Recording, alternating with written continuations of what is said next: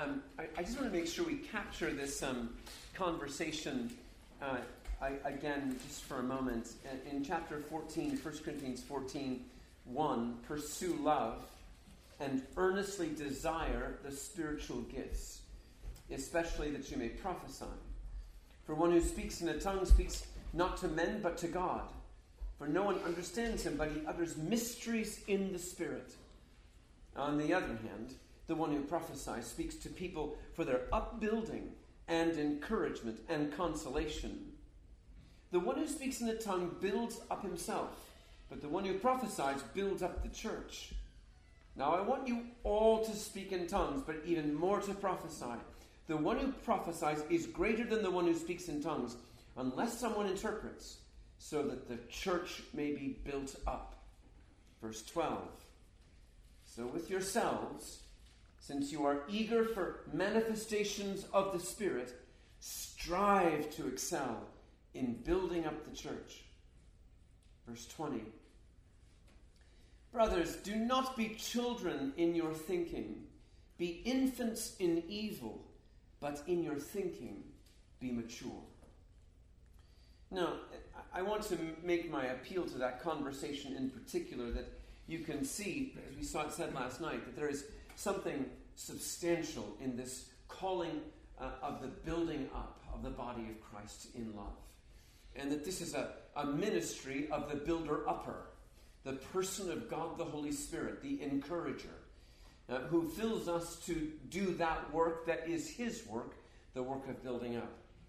Let me just make a few comments again from last night, just to reiterate, because it's very easy to come to a place that what Barnum is talking about is behavior change. I'm going to try to do better at this. Well done you. I promise you, you will fail. As any resolution that's done by the flesh, it will last for a time. You'll come back to your senses, return to your natural gifting, and it will be gone. This is not about behavior change. Although I must say, as I said last night, the world makes a lot of money on that conversation. I fear many in the church are about behavior change. And that's not the gospel of our Lord Jesus Christ. The gospel talks not about behavior change. The gospel talks about nature change. That something's got to happen in us, called the sinful nature that has to be dealt with. And it is possible for the Ethiopian to change his skin. It is possible for the leopard to change his spots. You must be born again to see and to enter the kingdom of God. We cannot refrain from that. If we do refrain from that conversation, we deny the power of the cross of Calvary and why he went to die for us, why he rose on that third day to breathe new life to us. It is the heart of the gospel that we come into this moment where we are baptized into Christ, into his death and resurrection, and receive this new life in Christ. That's the glory of the gospel. That's the glory of the church. And our job as Christians is to enter into that life, isn't it? And to begin to walk in the Spirit. And so I say these things by suggesting to you that actually the church has actually got the remedy to this conversation. This conversation which is essential. It's relational in every part, but it's also the witness we bear. Because our Lord has come to make us again, build us again into the imago Dei, back into the image of God. We are not in a kingdom that tears down. We're in a kingdom that builds up. Fundamental difference. Now let me just say to you, I also don't want to make this simple for you. I don't want you to say, I hate things like this. I mean, wonderful conversation, but to be honest, for some of you, this is a very difficult conversation. And if it's not for you, then you know others for whom it is a difficult conversation.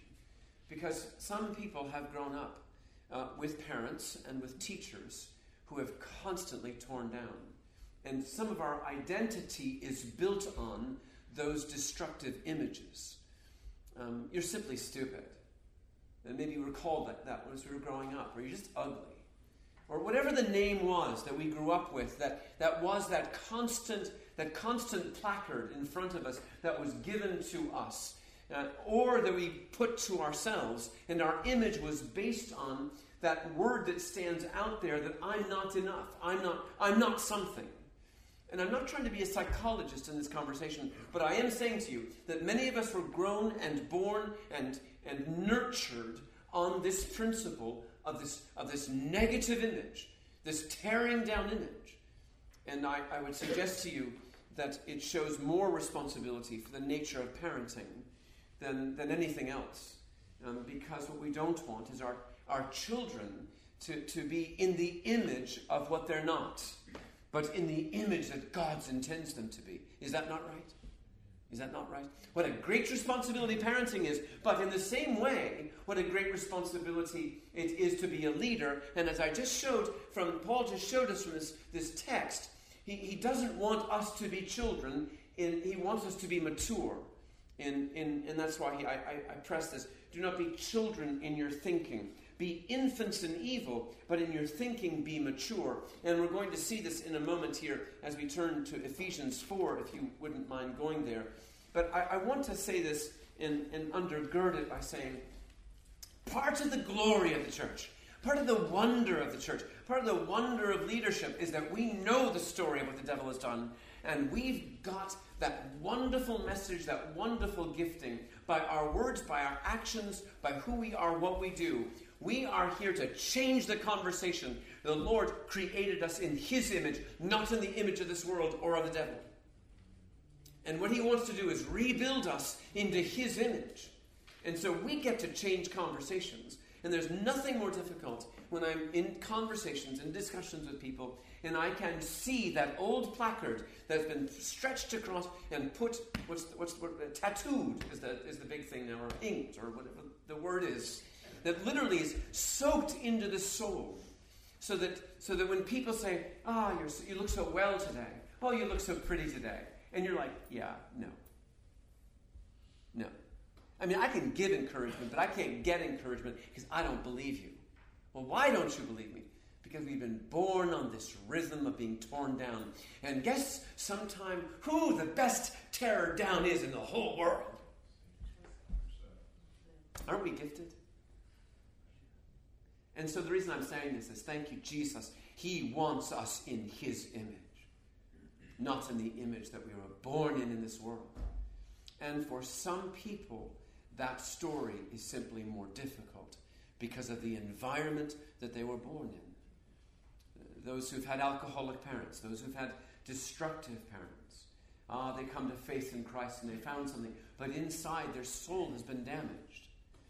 But they've not been damaged without repair. Why? Because I believe in the death and resurrection of our Lord. I believe in the power of God the Holy Spirit. It may take time. No. It will take time. But it's worth everything. That's what we do. And that's the empowerment of leadership. Not ordained leadership. Leadership. All of us in our gifting. As we mature, we are to keep on maturing and mature the ones behind us. That's the story. That's the wonderful story. This is the primary task of the church. And you can see how strong the world is in it. And you can also see how weak the church is in it. And our job is to say, church, rise up. My Lord, have mercy. You've got the remedy, for Pete's sake. Start acting like you know it. Start acting and live it. I mean, it's embarrassing when the epidemic is everywhere. And to be honest, I don't mean to sound arrogant. We're the only ones with the remedy. We're it. We're it. Everything else is behavior change. But we've got the power of the gospel that actually can literally change the conversation. And that's what I want to appeal to today. Praise be the Lord for the inheritance given to us by our Lord to us. And that is why I must say to you, and I'm going to be very specific on this, and you may compartmentalize me. I don't mind being in that compartment if you want to be in that. I believe in the power of God the Holy Spirit. I have had preachers tell me that they're cessationists, which means that they believe that the Holy Spirit came. He was essential at the beginning of the church. He's no longer needed. And I want to say, well, how do you preach on a Sunday without Him? No. How do you pray? Do we not need this groaning of the Spirit of God in our prayers? Are you if you test it, nobody's a cessationist. Praise be the Lord. He has not left us as orphans. He is meant to empower us, and that those gifts are real and alive. You're a charismatic. Yes. What does charismatic mean? I believe in the operation of God the Holy Spirit today. And I'm fairly convinced, if you get out of your little theological box, that you are too. Because you cannot be a Christian without the operation of the helper. Unless you would like to take out Romans 8 entirely, that our dear rector gave us last night. Because Romans 8 teaches us to live in the Spirit, walk in the Spirit. That's why Paul says, earnestly desire the spiritual gifts. Earnestly desire the manifestations of God the Holy Spirit in us as a people and through us. Oh, praise be the Lord. We cannot do what we do without the helper empowering us, Christ in us, the hope of glory. So I appeal to you by saying it's essential that he be operative, and be operative especially amongst the leaders, to be able to seek his gifting, seek his empowering, because our job is to take that gifting and strengthen the church. To receive from the Holy Spirit, grow in the gifts he's given us, that we might actually use those gifts for the upbuilding of the church. Which is why Paul needed to distinguish the gift of tongues, which is something here and he's using that, I think, in the private sense of how the gift of tongues can actually build a person up in worship in the Spirit, versus how tongues is used in the body of Christ, where it must be accompanied by interpretation, so that the body is encouraged and upbuilt and grown. But you see, when people talk about tongues, they talk about, you're that section of the church. Lord have mercy. Really? There's no sections of the church. Praise be the Lord, he has come. God the Father, God the Son, God the Holy Spirit, active in the church. And we get to seek him, not only for ourselves, but for the betterment of the body of Christ. So I put this to you by saying, I want the encourager alive in us as King of Kings. And begin to think, which we'll do in our small group time today, if we were really allowed to see building up as essential to the life of King of Kings, the life of leadership, and the life of equipping, how would things differ? How would things differ? How would we differ when we met together in our leadership meetings, or in our ministry areas, in our pastorates, in whatever part of the body that we're administering? What shifts and changes if we initiate with each other the building up? If we outdo one another with honor? That's one of my favorite passages of Romans 12. Outdo one another with honor. If you're a competitor, that's a great line right there. You're going to try to honor me, but I'm going to get you right back, I'm telling you right now. This building up of each other that's essential to the life of the church and the life of who we are and how we do this. And somebody says, yes, but I'm an introvert. Well, and I think the church changes in this conversation. I want to make, if you don't mind, in Ephesians 4, if I could go back there, I want to be now in this conversation with you this morning in the first part. I want to, having talked about it last night as something systemic for all of us, and I make my appeal by suggesting to you that verse 15 and 16 of Ephesians 4 is really quite essential here. Speaking the truth in love. We are to grow up into all aspects into him who is the head, even Christ, from whom the whole body, being fitted and held together by what every joint supplies. Every joint. You see that? You see the point here? Every joint supplies. Let me just say to you, if you catch those three words, every joint supplies, your doctrine of the church radically shifts. It's no longer the clergy and the laity. It's no longer some minister and some are ministered to. Every joint supplies. That's the empowering of all of us to be in the unique gifting that each of us has. Does that make sense to you? When you see the word every joint supplies, that's empowering all of us. All of us have got that responsibility to hold that up. And I love that piece. That's the job for us. When you look at King of Kings, it's not... the least to the greatest, the wise to the... Whatever we are in our mix up, all the giftings we have, no matter what giftings we have. Oh, praise be the Lord. He wants all of us active in his service. Every joint supplies. And then the next line that comes is also beautiful. According to the proper working of each part. Proper working. Proper working. Now, my friends, if you're leaders in the church, what's your job? To make sure every part is properly working. Isn't that lovely? And for what purpose? To the building up of the body of love. To cause the body to grow. To the building up of itself in love. You see, and so consequently, being the church, it's the best thing. It's best. It's the best. It's meant, therefore, as you can see in Ephesians 4:11, you can see the design of this. You can see the whole design now of leadership, of what leadership is constructed to do. If you've got the vision of a healthy church, then you can see what leaders are to do. And he gave some as apostles, and some as prophets, and some as evangelists, and some as pastors and teachers, for the equipping of the saints for the work of service, to the building up of the body of Christ, to the building up of the body of Christ, until we all attain to the unity of the faith and to the knowledge of the Son of God, to a mature man. You see what he's doing here? He's calling us as leaders to grow the body into maturity. Into maturity. Are you a parent? Do you know this word? You know what we're talking about here, right? Your job is to grow them into maturity. And that's exactly what Paul is saying about leadership. It's the same principle. So it's not surprising when he says to the measure of the stature that belongs, the full measure of the stature that belongs to Christ. He then makes that as a result we are no longer to be children. You see how it says that in your text? 4:11 following. Verse 14.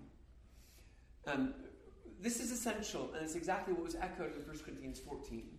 As a result, we are no longer to be children, tossed to and fro by waves, carried about by every wind of doctrine, by trickery of men, by craftiness and deceitful scheming, but speaking the truth in love,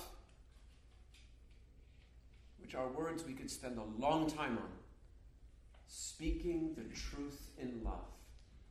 This is not compromising. We're able to speak the truth in love. We are to grow up into all aspects into him who is the head, even Christ. So you can see that the genre of leadership is to grow the church into maturity. Does that make sense to you? How are we doing? I'm going to just pause here for a moment and say, part of me again just wants to identify that the danger behind how the world has this conversation is that the world makes a lot of money, on motivational speaking, on inspiration. Just that wonderful dose of hallmark, just coming right into your body so you get a goosebump. You know, that's just, to be motivated, to be told you're a good person, to just go up to somebody, and that's just not what I'm talking about at all. At all. I'm talking about that which comes from God the Holy Spirit, the life that is infused by him from us to the people that we're given in the church. And that is different. It's categorically different. Categorically different. And I want to show you why. I want to put substance behind this. Real, tangible substance. We are not talking about growing from children to adulthood to maturity by means of having better morality, better behavior. What does maturity look like? What does it mean to be mature? What does it mean to be mature in the world? What does it mean to be mature in the body of Christ? I'm going to make my appeal to you now. I don't necessarily think we've had good conversations about this. Why do I say that? Well, if you want to be mature, go to seminary. In other words, if we academically are able to seize upon the history of the church and the scriptures and the theologies of the church, get into all of our debates and be reasoned of the mind, and not discipled of the soul, we are infants in Christ. And so consequently, I am always negotiating and dealing with leaders and with clergy in the church who've never been discipled in the soul. They're brilliant. And they know all the answers. But the moment a catastrophic event happens in their life, a trauma happens, it isn't the mind that's tested. It's the soul that's tested. Does that make sense? Now we find out the substance of all that you've learned. Well, you can quote Calvin. Well done. You can quote Augustine. Well done. You can quote the patristic fathers. You can go back to all the arguments of the present day. And we can have a rousing discussion on all kinds of things. But you cannot even deal on the internet with pornography. Fascinating. Fascinating. Something has got to shift the conversation. That our job actually is to find out the essential natures, the essential questions of what it means to be mature in Christ. And all of it, I would suggest to you, is summed up by saying that I am not, please do not hear, I'm speaking against the academic exercise or against seminary. But I am saying that in the old days, the academic exercise was always imbibed strongly in the knowledge that we're to grow the whole person. The soul is to be edified in Christ. Does that make sense to you? So please don't say I'm pejoratively going against seminaries. I'm not. But we can go out of balance in the conversation. And we're not to go out of balance. We are to learn by the Lord this new conversation. Why? He's building the whole person back into the image of God. Into the image of His Son. We could go here to Romans 8:29. We can go here to the end of 2 Corinthians 3. We can go to the beginning of 2 Corinthians 4. His job is to build us back in from one degree of glory to another. Is that not right? He wants to actually transform us for the whole person. And so consequently, when trauma comes, we're tested. We're tested. Who are we? Who are we? And that identity of who we are so often is one of the most essential beginning questions. Who are we? What's our identity? Is our identity in what we do? In how we appear? Is our identity in Christ? And of course you know these things when the things that we put our identity in are taken from us. And we are shaken. That wonderful image of our Lord at the end of Sermon on the Mount. The storm will come. The question of where your house is built will come. We call that a child story. Oh my Lord, it's not a child story. That's real story. Where's your foundation? And that's what we do as elders. We build identity, approval issues, purpose issues. Let me see if I can change the conversation for a minute. Let me suggest to you that when we grow up in this world, what is the center of the world as we grow? What is the center of the world? Ourselves. Me. You know, they've had new magazines, you know, self. I, you know.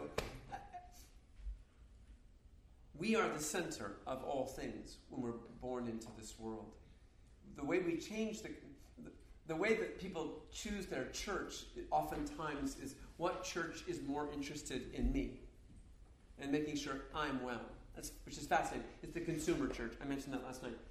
But when we actually talk about the healthy church, we change the conversation. Who's at the center? Yeah. So consequently, let me just do this really quickly with you. And I promise you, it will be done by 4. Can I just give you just a brief summary of watching Paul answer the question about maturity? Listen to how he starts.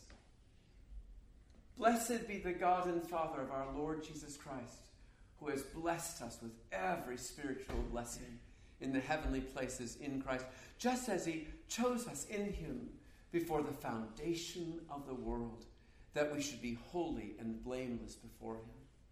In love, He predestined us to adoption as sons through Jesus Christ to Himself, according to the kind intention of His will, to the praise of the glory of His grace, which He freely bestowed upon us in the Beloved. You see what unpack that for a year. I mean, what he's saying is, wait a second, I want you to know something. Your identity, you can tell you about your identity, it starts with God the Father. God the Father, from the original foundation of the world, had us in mind. Our name, his name, our name in mind. He chose us from the foundation of the world. This is why the beginning of discipleship always goes back to Genesis. Because the world has it wrong. We were not created in a fallen world. We were created in a perfect world. That's how the Bible begins. So the Bible begins.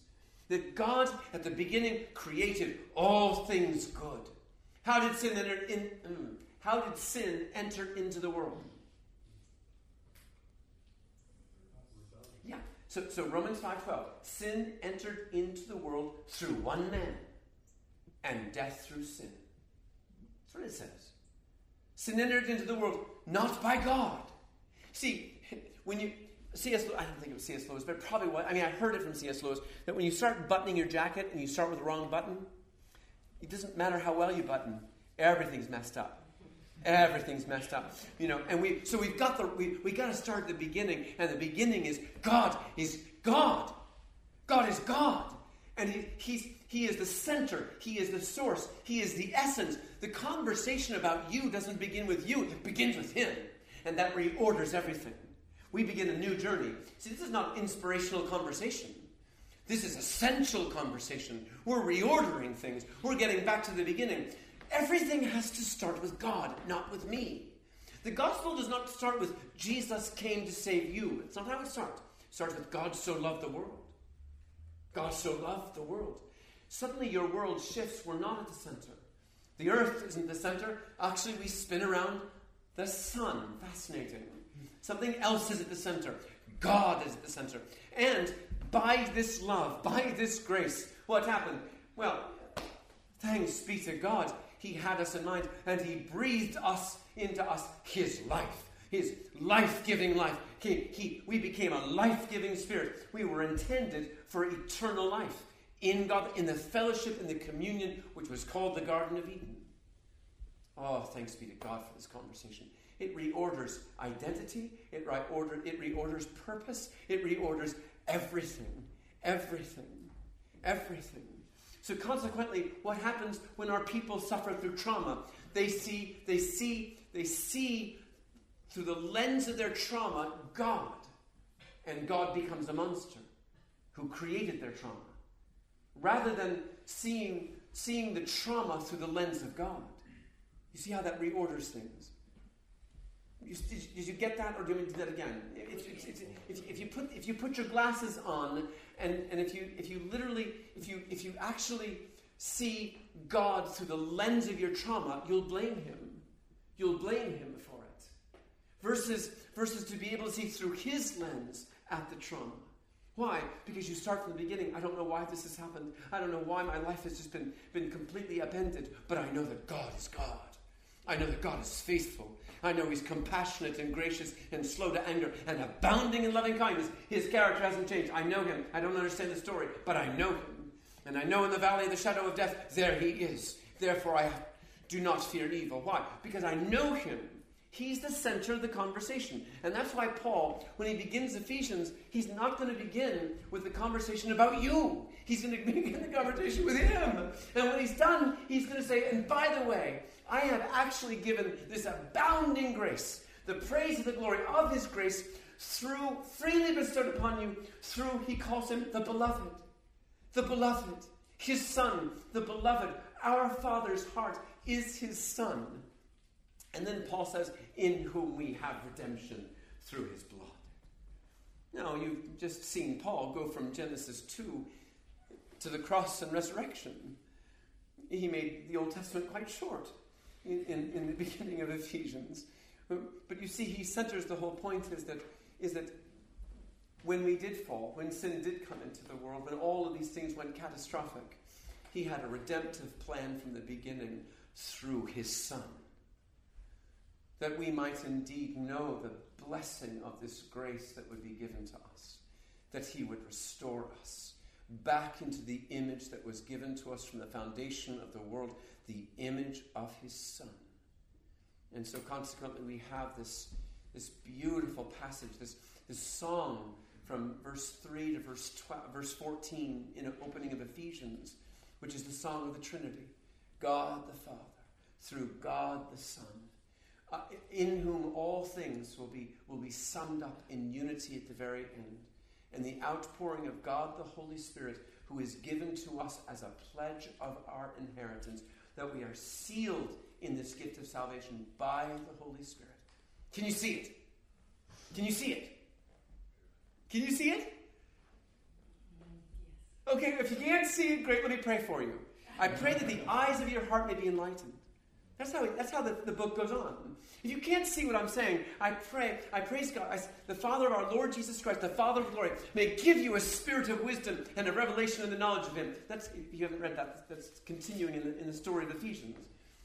He wants us to have that. He wants us to have our eyes opened, the eyes of the heart open to see and behold the wonder of the salvation given to us that's found in Christ, that we might know these things. And that's the gift He comes to bring us.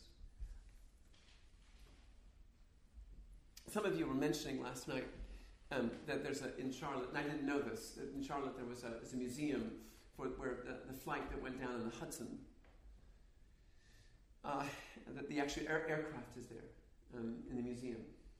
And I would say 6 years ago, it might have been 6 years ago that it happened. I think we were trying to think it was 2009, but at any rate, that November, following the January crash, we had one of the people come who was known to this church, Mark Hood, who's maybe known to some of you. And we came to have him give the testimony in our church in Connecticut. And he had all the drama behind him of the simulation. It was quite wonderful. And he talked about being on the plane that was going down. Very hard for a Marine who had almost died in combat to die by a flock of geese. There's a certain level of, here lies a Marine, died by birds. So, I mean, there's just a little bit of shame going on here amongst his colleagues. But anyway, the thing that was amazing is that what he did is in his testimony, is described that when the plane's going down, he turned to the woman next because it was time to introduce Jesus, like now. Now's a good time for a conversation. Because he knows that when he dies, but he doesn't know about her. And he said, and what I did is I grabbed her hand and I said, it's time to pray. And when he said those words in our church, there happened to be a young woman visiting who burst into tears at just the image of Mark touching and holding the hand of the person next to rescue her. This young woman did not want to be in church that day at all. This young woman had come from the north of New England. She was raised by a mother who was a prostitute. And at the age of 12 and 13, deployed her young daughter into prostitution so that the bills could come. And following the years of prostitution would come years of drugs and the hooking of drugs. And would come the wrong person who would basically not only just rip her down and depart as he sold her, but would threaten her life. A woman out of nowhere rescued her and brought her down to a rescue mission down where we were 4 or 5 hours away. She wanted nothing to do with God or religion. She was a broken soul. But there, in those words of Mark, that a man had touched her hand to rescue, who was trusted, was more than she could handle. And so she went to the prayer teams and asked them if she could have a relationship with God. That young woman, came to know Jesus Christ as her Savior, as her Lord. That woman became somebody who would know that he, as a man, as God, is trusted. And that he could and would and is rebuilding her soul for him. You see, it's possible. One of the families in our church was praying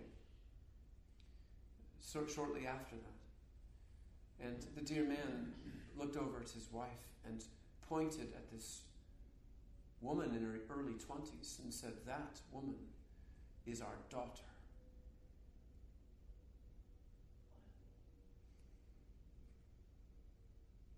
They adopted her.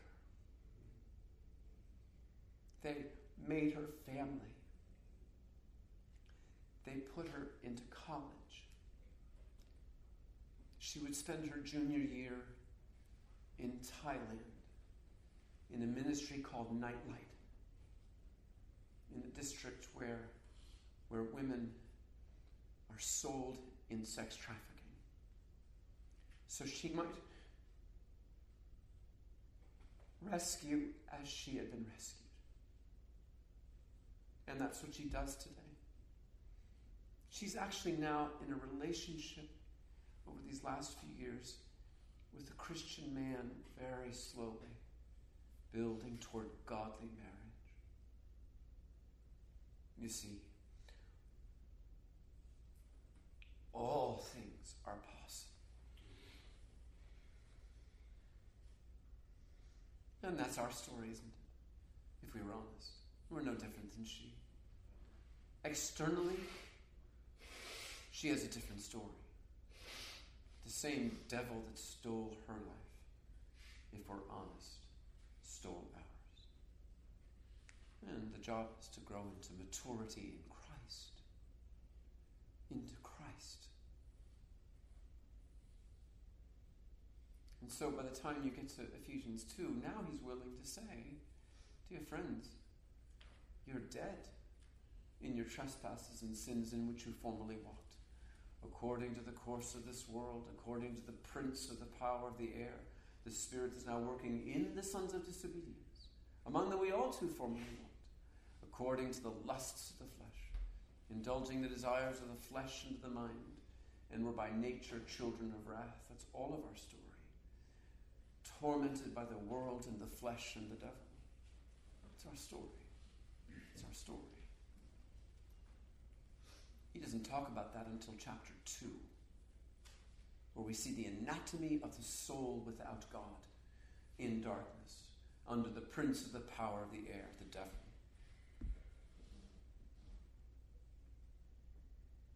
Which is why the words in chapter 2, verse 4 are so powerful. But God, being rich in mercy, but God, because of the great love with which he has loved us, even when we were dead in our transgressions, made us alive together with Christ. By grace you've been saved. Anybody who thinks they've had a participation in this salvation simply has not come to the end of themselves or has no understanding of verses 1 to 3. It's when you're in the poverty of your soul that you realize you've been loved by the Father, in the Son, by the Spirit. It is to the praise of the glory of his grace. I'm a new person, not because I deserved it, but because God is God and worthy of praise. And I am growing back into the image of God. Imagine Ephesians 2:10 being the principle of parenting, being the principle of leadership in the church. We are created in Christ Jesus for good works which God prepared beforehand that we should walk in them. We haven't even gotten to the doing until we've actually understood the being, right? The world spins that out. The world only cares about how long our obituary is, which is fascinating because we're not going to be there to read it. But at any rate, man, look at him. Look at what she did. Excellent. Congratulations. Well done, you. We are prizing what we do in life, when actually all we need to do is prize the one who made us from the foundations of the world. And now whatever we do is done by that same grace, that same power, to the glory of God. He's made us to do works, but it comes out of us, doesn't it? It comes out of us. Now we get to serve in that same power that saved us. and makes us who we are. Now we can talk about the doing, because now we understand who we are in Christ. Where do you get your approval? I get my approval in Jesus. Not because I've gotten this degree, not because I'm this parent, not because I'm this husband, not because I'm this wife, not because of a title I own or a title I don't own. The only title that's worth talking about is Jesus. My Lord, my Savior, He rescued me. And now you begin to see everybody in a different light. We get to actually help people know who they are, as God intended it from the foundation of the world. We get to strengthen and encourage and build, because we have a substantive message. Substantive message. Does that make sense? So the way Paul's going to say it is this, he's going to walk through the pieces of Jew and Gentile and relationships, and learning how to do relationships together, and how the cross of Jesus actually teaches us to love one another. And when he's done talking about that, and the administrations of the grace of ministry, and how we're entrusted with these things, he says amazing words in the context of how he gives thanks to the Lord. He says, if you look in your passage in chapter 3, verse 14, "For this reason I bow my knees before the Father, before every family in heaven and earth derives this name, that He would grant you, according to the riches of His grace, to be strengthened with power through His Spirit in the inner man." You see how that's a present moment? You see, don't tell me that's not the source of building up and encouragement. Look at that. Look at that. He's praying over them that the Lord would grant to them to be strengthened with power through His Spirit in the inner man, so that Christ may dwell in your hearts through faith. And that you, being rooted and grounded in love, may be able to comprehend with all the saints what is the breadth and length and height and depth, and to know the love of Christ, which surpasses knowledge. I love that. To know beyond knowing. I mean, to know surpassing knowing. That's a knowing. Yes. Isn't it? Isn't it? I mean, look what he's giving us. All of this rooted in love. Down at the essence of this love that's been given to us, that we might know the fullness of it, be strengthened by the infusion, the power of the Holy Spirit, Christ dwelling in our hearts through faith, rooted and grounded in love. And then verses 20 and 21, so powerful. We get to expect anything. Now to Him who is able to do exceeding abundantly beyond all that we ask or think. He can take somebody who's been beaten down all her life and make her new. Yes, He can. Now to Him who is able to do exceeding abundantly beyond all that we ask or think, according to the power. Where is that power? At work where? In us. To Him be the glory in the church and in Christ Jesus to all generations.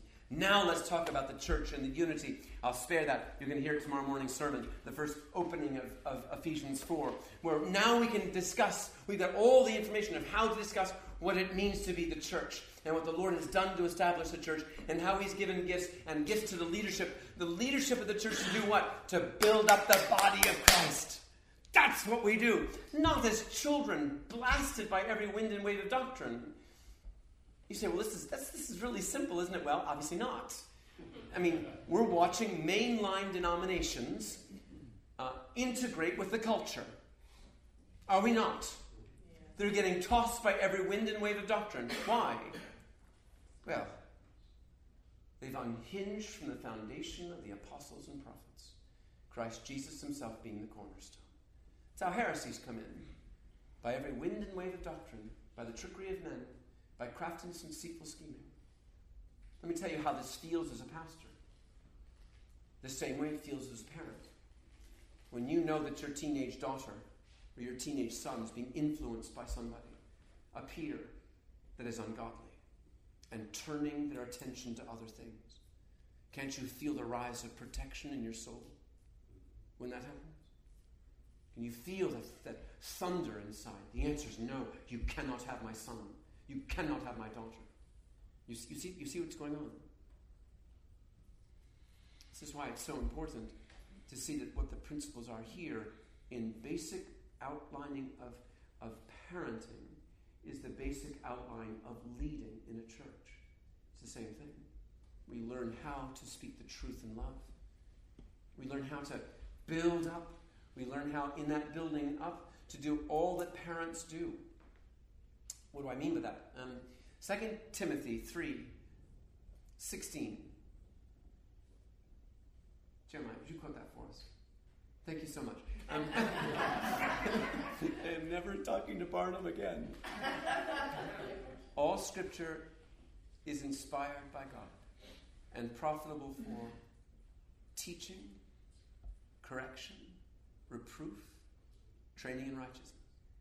What does the Word of God do for us by the Spirit of God? It upbuilds, it corrects, it reproves, it trains. It's what parenting does, doesn't it? It's what we all do. You know that we're living in a culture that knows nothing about authority. I trust you know that. We know nothing about honor. We despise authority. And therefore we despise correction and discipline. And therefore we love without it, which is not love at all. The church has the message. I don't want to sound arrogant in it, but we know the name above all names. And we know the vision he's given us to grow into maturity in him. And that it is him that brings honor and dignity to the soul. Because it was God's intended desire that we be in the image of his Son. And so, on the night of the resurrection, our Lord appeared to his disciples and he said, "Peace. Peace to you." Peace in a world that we've grown in that is so chaotic, that spins us in so many directions and makes us feel so useless and despairing. And he speaks the word peace like he spoke to the storm. And then he breathed upon him. He breathed upon the disciples and said, "Receive the Holy Spirit." And in that moment, at the dawn of creation, when God breathed into the Adam, to the Eve, his life-giving spirit. So now in the resurrection, having accomplished our redemption, he makes us new again. Born again in Christ. The imago has begun. The journey has begun. We get to grow up in Christ. My friends, if this is true, how does that change you? How does that change your relationship with your family? How does it change leadership at King of Kings? We've been given to build up the body of Christ and to do it with intentionality and with substance. How many of you know you do not encourage your 9-year-old like you do your 6-year-old? You don't tell the 4-year-old what you're actually telling your 14-year-old. Yeah?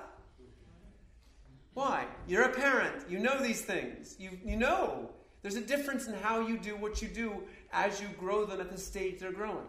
And the reason I say that is what you learn in the process of being a leader, as you're alongside people, you learn to listen to them. Listen to where they are in their walk with the Lord. That's what I do for a living. I mean, I get to listen. I need to be able, in the conversation that we're in right now, to hear where you are and what's going on. Lord, give us the gift of discernment so we can speak a word of encouragement, upbuilding, correction, love to the person where they are right now.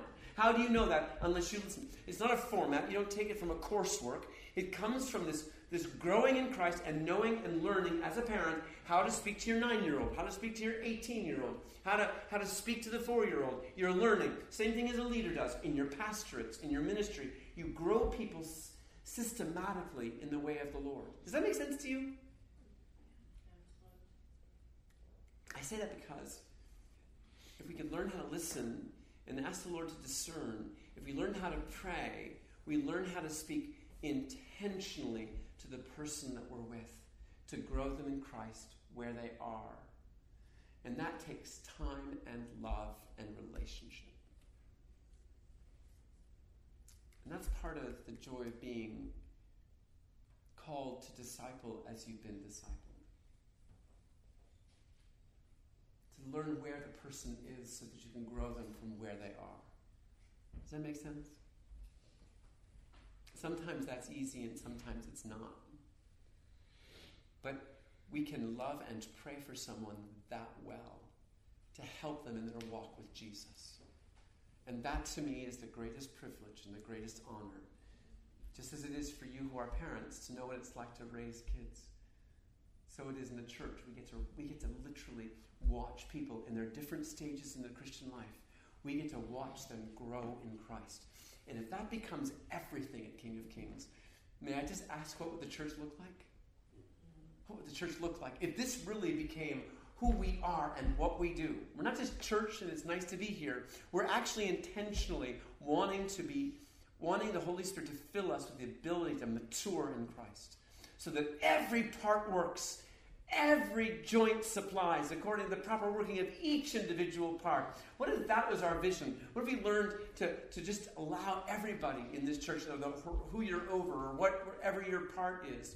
Lord, invigorate this church with the Holy Spirit unto the building up in love. What if that became everything to us? I think it's everything to Him. And I'm going to suggest to you that any newcomer coming into King of Kings who's just wandering in, coming out of the world culture out there, needs to feel the imbibing of this gift of encouragement and building up, because it's not there. It's not there. And when I come into a church and it's not here, I grieve. I grieve when there's divisions among us and there's tearing of hearts among us.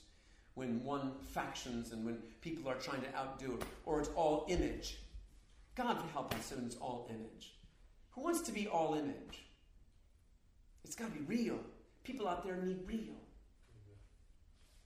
So we're going to break into groups. I think I've talked way too much. But we're going to break into groups, and I just want you to think about what Randy has given us. If you could read what you've given us, do you have it in front of you? All right, Randy's going to give instructions. I want you to practice building each other up, but I also want you to see how the culture of King of Kings might shift and change in leadership if our leadership meetings, if our gatherings, if our small groups, if everything got imbibed with this lens of encouraging one another, of building one another. How would things change at King of Kings?